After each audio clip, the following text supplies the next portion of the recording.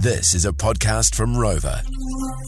JJ and Flinny. More FM. We need to put out a warning of a new scam. I got a text message the other day from what looks like an Australian number. And it says, we're letting you know that your auto payment failed. Please update your payment to cover the amount owing and to avoid receiving toll invoices and additional fees. And I thought, that's rubbish. Oh, for like a toll road. Yeah, and I thought I haven't even been near a toll road, I don't think. Anyway, I did write down the link and put it into the computer to see where it went. And it is a big danger, red flag, do not enter, this is a dangerous site. Yes. And then I got another text that says, New Zealand Transport Agency toll roads. You have an outstanding fee to be processed as soon as possible within 24 hours, so as not to fine. And then it's got a, like a small bit.ly kind of address. So I put that into the computer and it came up with the NZTA website. I'm confused. Is it a copy of it? Anyway, do you know who would know? That is NetSafe's Chief Online Safety Officer, Sean Lyons. Hi, Sean. Good afternoon. How are you doing? Yeah, we're great, thanks. So what's the deal with this? You've obviously heard of this scam? Once or twice, yes, we have. And look, it's a continuation of other successful scams that have utilised things to do with cars, something that we all do, lots of us do in New Zealand, so therefore it's a really good target to start with.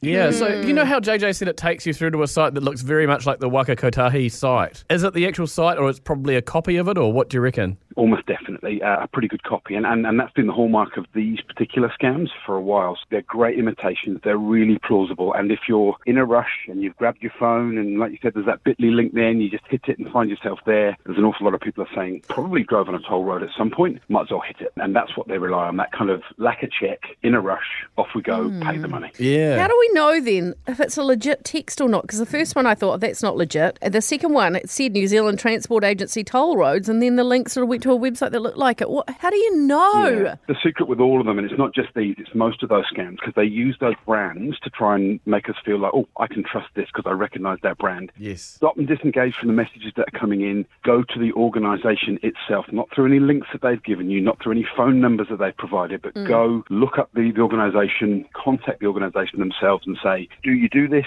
Is this the number you send it from? What's the process for me checking whether or not I've got an outstanding toll or my road user charges have expired or I've got a delivery waiting for me? No matter who it is, go direct to the organisation and check. If they can't tell you, if it's not their thing, then delete the message and walk away. Yep, great advice. That's great, because I did actually do that today. I went to the website separately. Look at you, JJ. And it did. Speak the gadget. Well, I just want to be sure, because they're so convincing. Do you want a job at NetSafe, JJ? I do, actually. Yes, please hire me. This radio lark's no good anymore, is it? It does say on their website, Waka Kotahi does not send text message reminders. Report the scam and do not click on the link, which is what I did. Thank you so much for that advice, because I think it's really sound, and it's a common text that people are getting at the moment, so just ignore. If people are unsure, give NetSafe a call. Very good. Thank you, Sean Lyons from NetSafe's Chief Online Safety Officer. I wonder what they're Great paying advice. over there, because... Well, it can't be worse than radio.